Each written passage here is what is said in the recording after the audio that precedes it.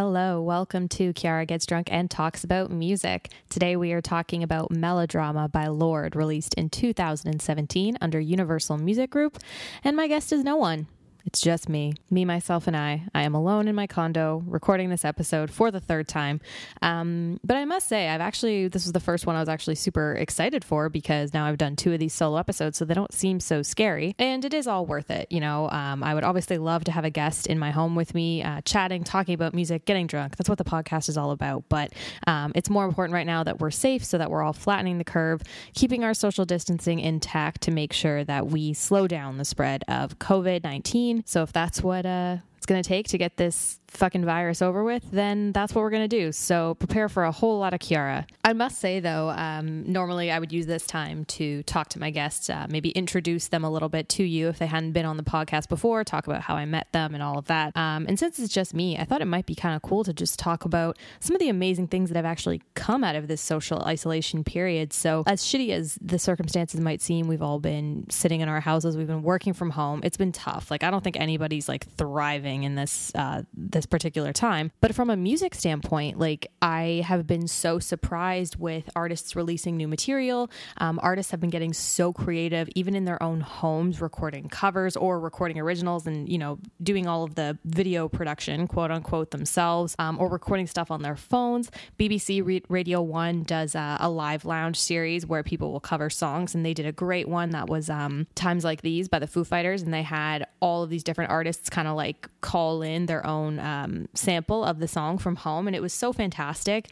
I've particularly been enjoying Machine Gun Kelly. I'm not usually a fan of his, but he's been posting some really interesting covers. The most recent one he did was Love on the Brain by Rihanna, but he did it in like his weird trashy punk pop rap way, but it was actually not bad. He also sampled a song by the band Paris called My House, and he used it to do kind of like a freestyle called In These Walls, which I really enjoyed. He's done a cover of Champagne Supernova with Youngblood, which I thought was super interesting. Misery Business by Paramore, he did that with Travis Barker. He's been posting some really interesting covers, but I've also just been happy to see people, you know, like Marcus Mumford kind of come back on the map, and he released that You'll Never Walk Alone cover. I actually thought the Global Citizen One World Together at Home Festival was really well done. If you don't know about it, it was an at-home music festival basically that Lady Gaga worked on in partnership with Global Citizen and the World Health Organization in order to support the frontline healthline workers.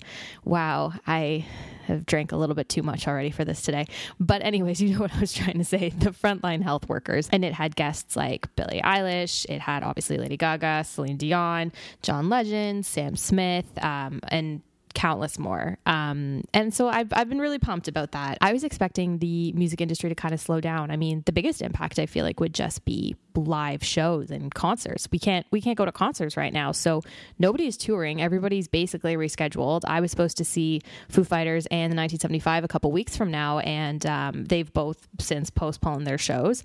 So that's been a huge hit. But then also, just if you're thinking about the release of singles or the release of music videos, those require people in the studio, like people doing the actual song production, and it also requires video production. People like people who operate sound. Oh no, but you guys get what I'm saying. Like, I'm talking to walls here, okay? Like, give me a break. It's been like what, 35 days now of quarantine or something like that. Like, you're gonna have to ease up on me for this one just a little bit. Lorde, who is Lorde? Who is Lorde? Let's ask that question. Who is Lorde? Well, for starters, her real name is Ella Maria Lonnie Yellick O'Connor. Quite a mouthful, so I do not blame her for going down to a 5-character name.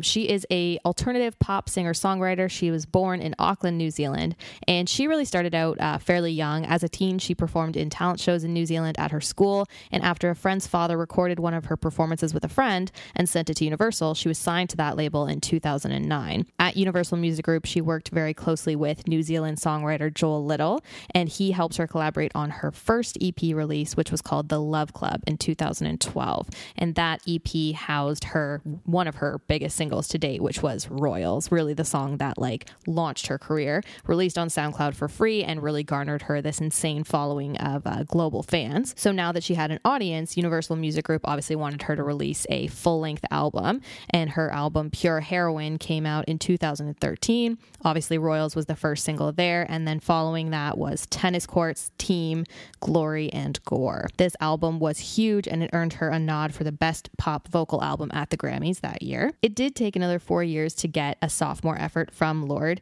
During the writing process, Lorde was living in New York City, and she was also traveling back and forth to New Zealand to see her friends and see her family. And so she described this time in her life as kind of an etch-a-sketch of doodling and resetting her life, going from the crazy summer heat of New York back to the New Zealand winter, and having that contrast, and really just, again, kind of doodling and erasing and doodling and erasing and resetting herself as a 19, 20-year-old woman. She also wrote the album after breaking up with her longtime boyfriend, James Lowe, and it is a commentary on the insane highs and lows of having an intense relationship, having that relationship suddenly end, and in general, just being in your 20s. But Lorde has also said that following this big breakup, this was an album really about being alone. So I thought, what better time to talk about an album about being all alone than in quarantine? Let's talk about what we're drinking today. We're drinking a French 75, which is maybe the fanciest cocktail I have made. It is the first cocktail I've made in 20 episodes that requires a champagne flute. The reason why I chose a French 75 is because Lorde has a song on this album called The Louvre, and the Louvre is obviously one of the most well-known museums in the world, home of the Mona Lisa. So I felt like French 75 really fit with the whole, Paris Louvre kind of vibe that I was going for today. And it is quite delicious. If you want to make one at home for yourself, you will need 1 ounce of gin, 2 ounces of champagne or sparkling wine, half an ounce of lemon juice, 2 dashes of simple syrup. Combine all of that in the shaker. Well, okay, not the champagne. Don't shake the champagne. Combine everything else but the champagne in a shaker, strain it into a champagne flute, and then top it up with your champagne. And you can also be fancy. You can also listen to Lorde and maybe cry a little bit and drink a French 75. I mean, this seems like a perfectly normal thing to do in quarantine when we cannot go to bars or restaurants or concerts at this time. I just end up crying most days, to be honest with you. That's a joke. Don't take that seriously. We're fine. Everybody's fine. We're good. I've definitely noticed that the more nervous I get doing these solo pods, I tend to talk way too fast, and then I just down my drink really quickly. So I'm trying to pace myself today, and I apologize in advance if I do start talking really quickly. I promise I don't mean it, and I promise that the production value of the pod will once again spike once I have guests in here to calm me down. Before we get into some of the specifics of the record, I just wanted to talk to you guys a little bit about how I started listening to Lorde.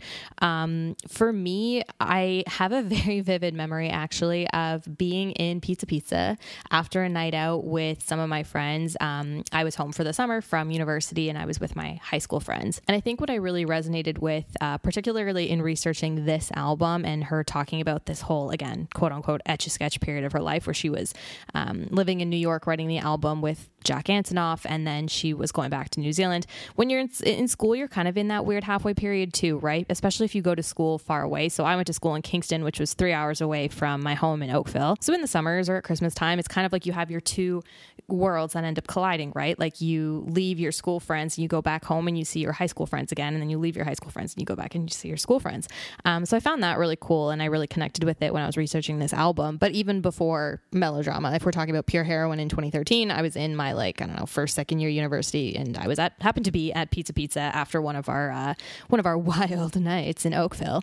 It was a friend of mine, my friend Ryan, and he pulled it up on his phone and he showed me the song Royals, and he was like, yeah, this girl's only 15, 16 years old. I was like, damn, she's really good, and she's really fearless too. I really liken Lorde to the meteoric rise that someone like Billie Eilish has had. So if you guys remember when Billie Eilish first exploded onto the scene, which has only been in the last year and a half, when she really gained that insane popularity and that insane following, she was somebody who knew exactly who she was. She wasn't afraid to be spooky and also kind of weird, and she also didn't fit that typical pop mold. And we have kind of strayed, I think, as an industry away from, the Britneys and the Jessica Simpsons and the Christina Aguileras.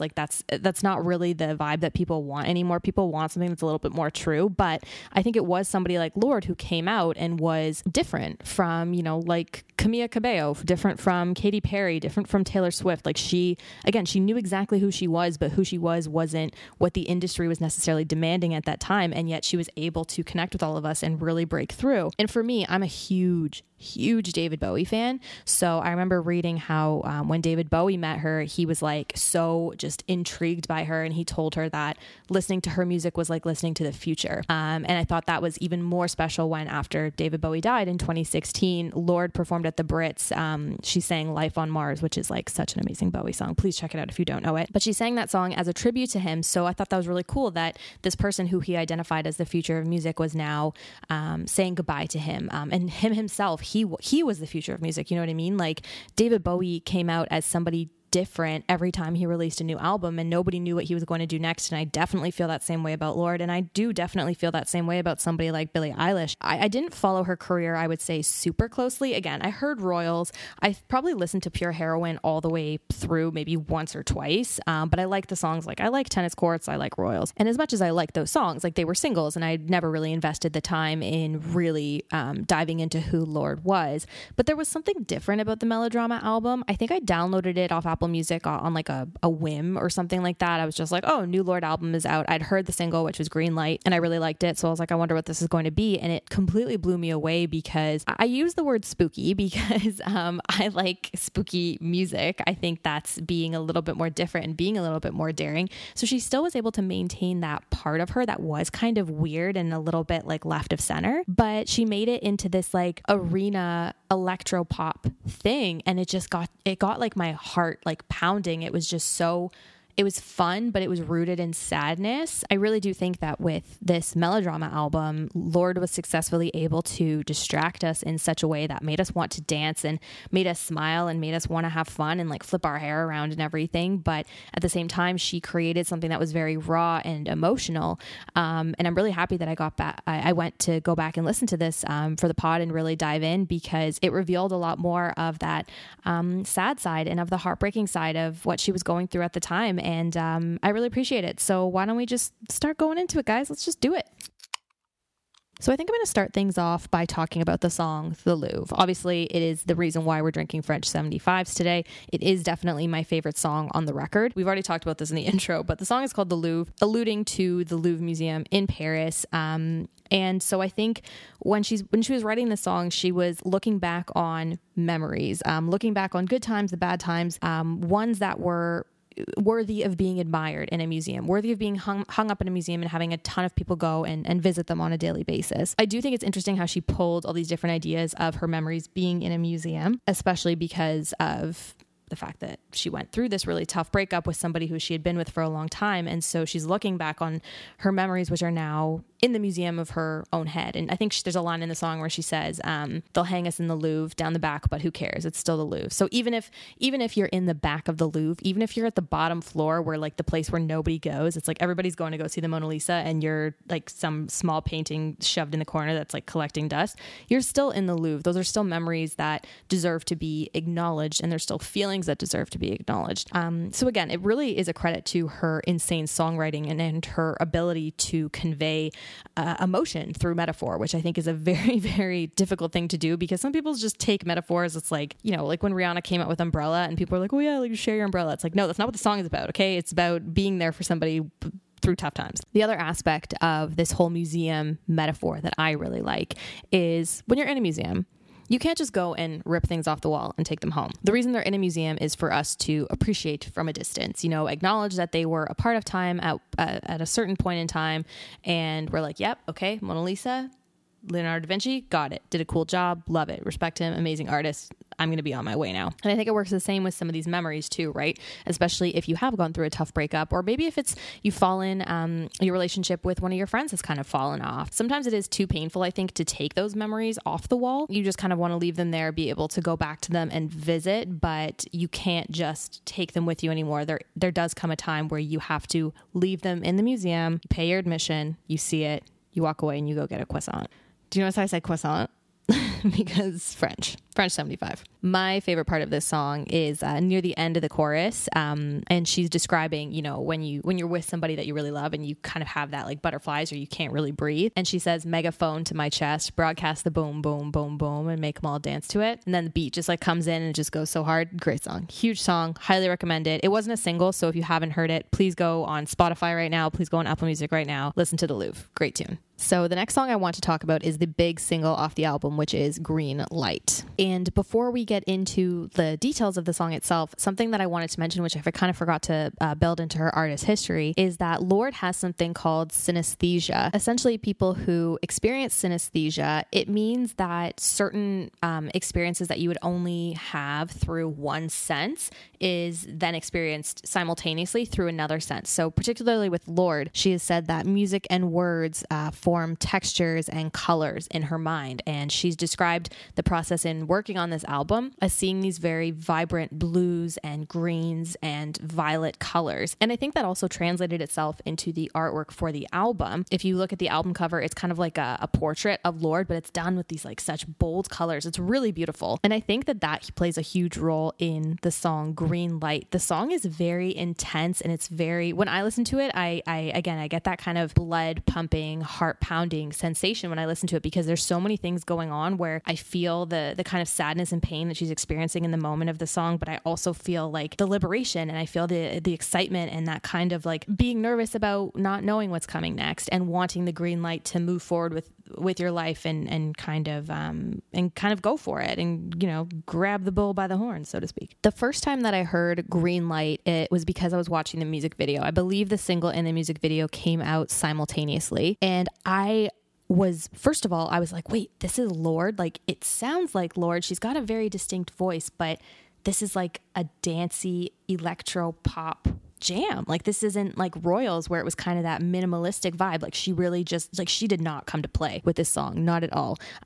So unexpected after, again, the kind of like hazy spookiness that was Pure Heroine. Like, this was a fucking bop. And I think she is able to add some humor to this song too. Essentially, Lorde had gone through her breakup with James Lowe. In the song, she's speaking about how maybe he's found somebody else. And so she's waiting for the opportunity to move on. She's waiting for the green light to like start her life again and have her life back.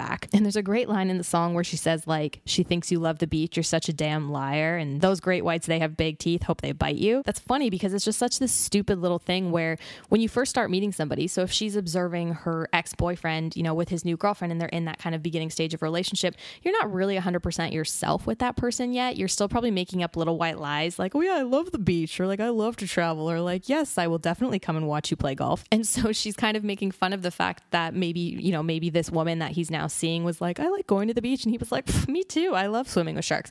So then she kind of adds on to that with the whole those great whites, they have big teeth, that she comes back to it in the second verse with those rumors, they have big teeth, hope they bite you. So it's kind of just fun to sing along to, especially if you've ever been broken up with. It's an experience that just really puts you through the woodwork. I was researching this song on Genius, and I found a really good quote from Lorde, which I think encapsulates the song really nicely. She says, I realize this is that drunk girl at a party, dancing around crying about her ex-boyfriend who everyone thinks is a mess. That's her tonight, and tomorrow she starts to rebuild. So the idea of somebody going through something really shitty, but then being like, no, tonight I'm going to be a mess. Tonight I'm going to be a hot fucking mess. You cannot stop me. But tomorrow I'm going to put jeans on, not sweatpants. I'm going to put jeans on, I'm going to put makeup on. I'm going to go out. I'm going to do things. I'm going to make sure that I'm not just like sitting alone in my apartment all the time. And I think that that's kind of relatable, to be honest, especially in the time of quarantine. I put jeans on for the first time today, and I was like, who am I? Who is this person? It's this weird dichotomy. The whole song is a weird dichotomy of sad, intense anger and then wanting to just like dance it all out. But I want to be sad about it. Now let's go right into the song Sober, which is the second track following Green Light on the record. It has this really amazing opening. It's Lorde singing Night, Midnight, Lose My Mind, but it's done at a really high pitch, so it sounds kind of like fake and robotic, but kind of cool. And then it just, again, similar to Green Light, it kind of builds up. She's got this really cool drum beat that accompanies her voice, and it's very like almost tribal. And I think, again, it gets my heart going. Like that's what I keep coming back to with this album, is that like I feel everything in my heart. And I don't have synesthesia. I think that's how you say it. Too many French 75s, folks. They go down real quick. But the whole aspect of this song is holding on to those nights where you kind of feel invincible, but then not really knowing what's coming next after those nights end. So she says, like king and queen of the weekend, ain't no pill that can touch our rush, but what will we do when we're sober? Like it's her wondering about this idea of impermanence. Like, yeah, okay, I'm out, I'm having a great time with my friends. Again, this is Lorde as like a late teen, early 20, right? So you're spending a lot of time in bars, you're spending a lot of time partying, and you do kind of feel like nothing can touch you when you're in those moments. You do kind of feel like when you're out with your friends at like a bar and you're dancing and you're having fun and you're pretty drunk or whatever, you just feel like, oh, like I got this. You get that false confidence. It's an elixir. It really just makes you feel powerful. So she's wondering in this song, like, what do we do when we're sober? What do we do when we wake up, at like 11 a.m. tomorrow and I have to go back to reality? Or you're not going to be the person that I thought you were. I'm not going to be the queen of the weekend like maybe I thought I was. I'm just going to go back to being regular Joe. So I find that very interesting because it's a very late teens, early 20s problem, when you're just, all you're looking forward to is that Friday afternoon when you can go home and can't wait to go get ready and go see your friends. It's all about struggling with having to go back to reality, which I think is fair. But in the time that we're in right now, I cannot wait to go back to reality because everything that's going on around me feels so surreal. As of right now, I cannot wait to go sit in traffic for an hour, to go to my office, see my friends at my office, sit in traffic for another hour, and come home. I will tell you one thing, folks. What will we do when we're sober? I will go to work. I will go back to work gladly. Okay, I'm very excited to talk about the next song. I may cry, but don't worry, it's not your fault. It's only mine because I think this song is so beautiful. I want to talk about the song Liability. I won't go into any details of this story, but I have 100% cried in my car listening to the song Liability when it felt too real. The main lyric that keeps coming back in this song is Lorde singing, "They say you're a little much for me, you're a liability." And what she means by this is when she became famous very, very young, and it came very quickly. So all of a sudden, she was this famous teenager as opposed to a regular teenager. And so she felt like her friends considered her a liability. And I think she actually experienced times where they would make other plans without her. There's a line in the song where she says they make other plans. Like they didn't want her around because it would cost them a piece of their own privacy to be out partying with Lorde, right? Like you've got paparazzi, you've got bloggers, you've got now with social media, there's very little privacy that we have as regular people, let alone for somebody who's in the public eye so often like Lorde would be. This song was her writing about her experience, feeling like she was alone and that she really only had herself because her friends didn't want to be around her for that reason. It's heartbreaking. It's a heartbreaking song. I always thought it was just about her breakup. Like I thought when she sings about, they say you're a little much for me, I thought it was like her boyfriend telling her that before he broke up with her or something. But no, it's about her friends. And I'm like, if you've ever lost a friend or if you've ever gone through some shitty times with friends and kind of cut people out of your life, intentionally or not, that sucks. And I've definitely had that in my life too. And a part of it is just growing up, right? There's certain people that you maybe stop talking to, or you don't live in the same city anymore. You don't live in the same town anymore. And you lose touch and you stop talking. And not to say that they think you're a liability or you think that person's a liability, but it's a part of just getting older. Again, going back to going through your 20s, which are such formative times in all of our lives. You start to realize who you really are and who you really want to spend your time with. Now, I do want to focus in on where she talks about being alone. There's a great line in the song where she says, so I guess I'll go home into the arms of the girl that I love, the only one I haven't screwed up. And then she says, I do my best to meet her demands, play up romance. We slow dance in the living room, but all that a stranger would see is one girl swaying alone, stroking the cheek. So she's using, the idea that she'd be going home to seeing maybe a friend or whoever, a loved one, but really she's just going home to see herself. And if somebody was looking in on that situation, they'd see a girl just dancing alone in her room. And that part is very sad. Like I remember hearing that for the first time and being like, whoa, that's heavy. Like I wasn't expecting her to go there. But I don't think she necessarily meant it in a bad way 100%. Like I think she was definitely sad about how she wasn't able to maybe hang out with her friends the same way that she could when she was like, her in her early years in high school. And now all of a sudden a flip has switched and she's this famous person, this multi-million-dollar recording artist. I think it's really a testament to her believing in herself and having a lot of faith in herself and being okay with being alone. At the very end of the song, the last line is, you're all going to watch me disappear into the sun.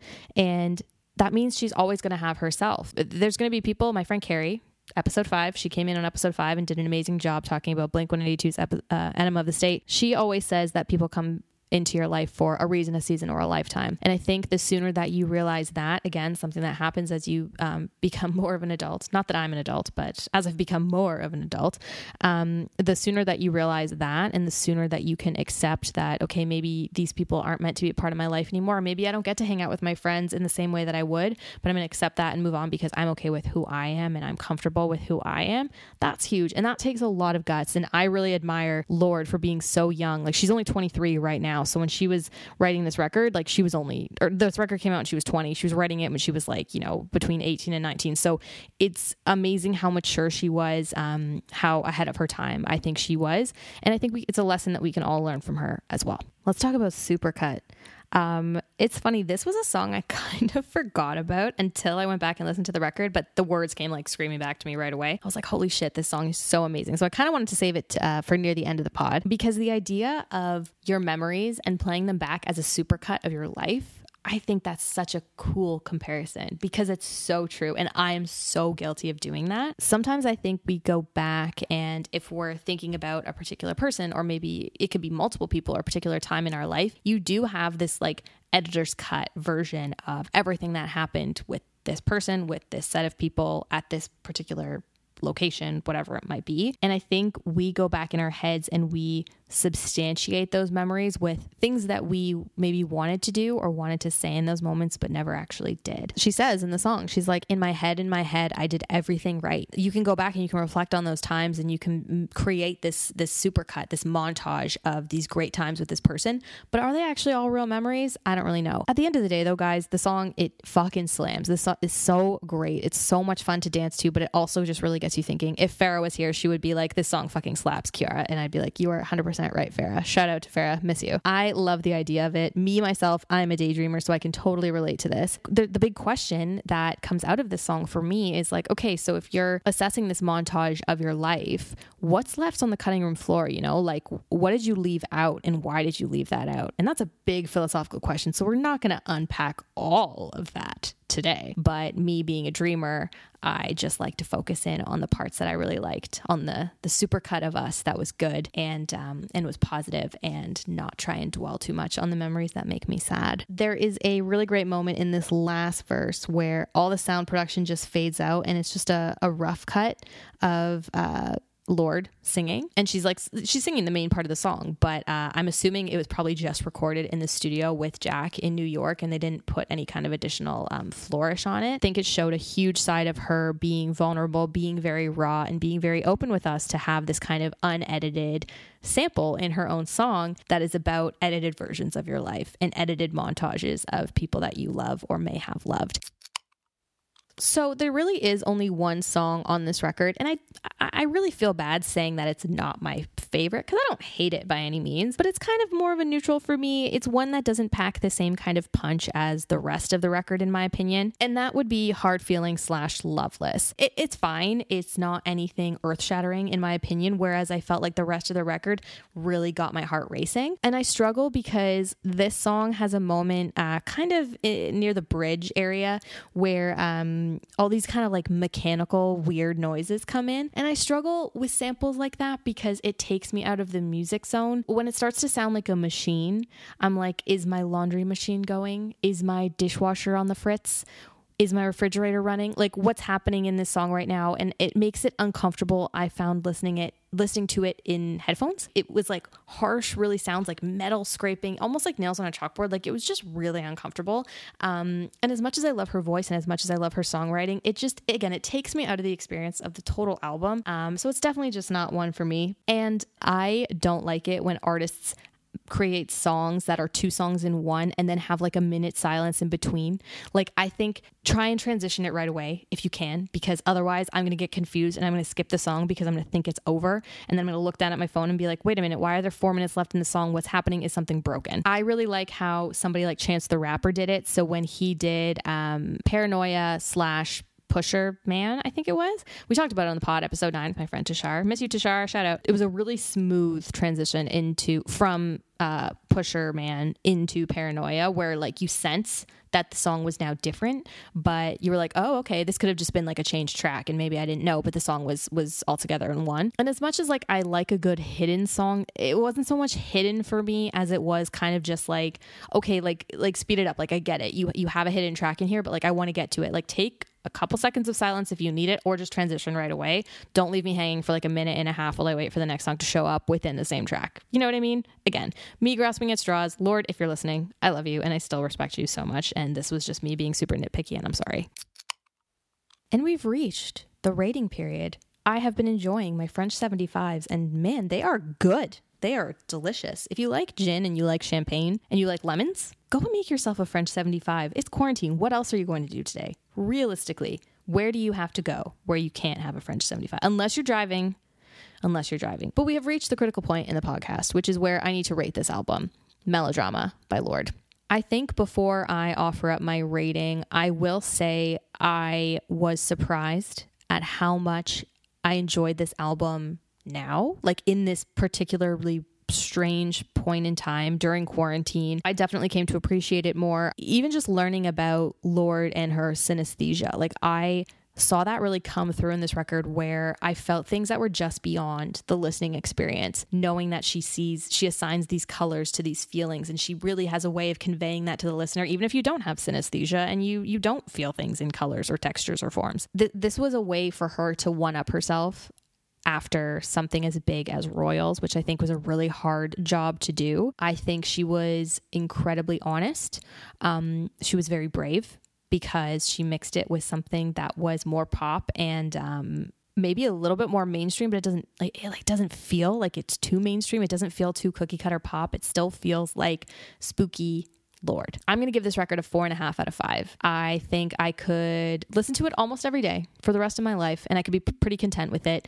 There's a couple tracks on there that I maybe skip now and then, but I'm really, really happy that I got to go back and listen to it today, and I really got to appreciate it more, being a little bit older and understanding things that she understood at the age of 19 that I still haven't been able to comprehend. So as a musician, as a songwriter, as an artist, I've got nothing but respect for, what's her name again? Ella Maria Lonnie Yellick O'Connor, I think is her name. I can't wait for what she puts out next because I think it's going to be amazing.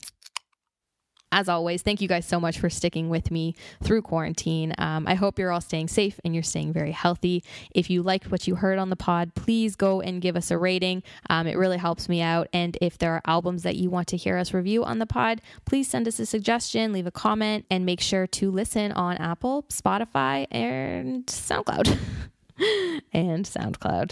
Everybody, stay home, stay safe, and talk soon.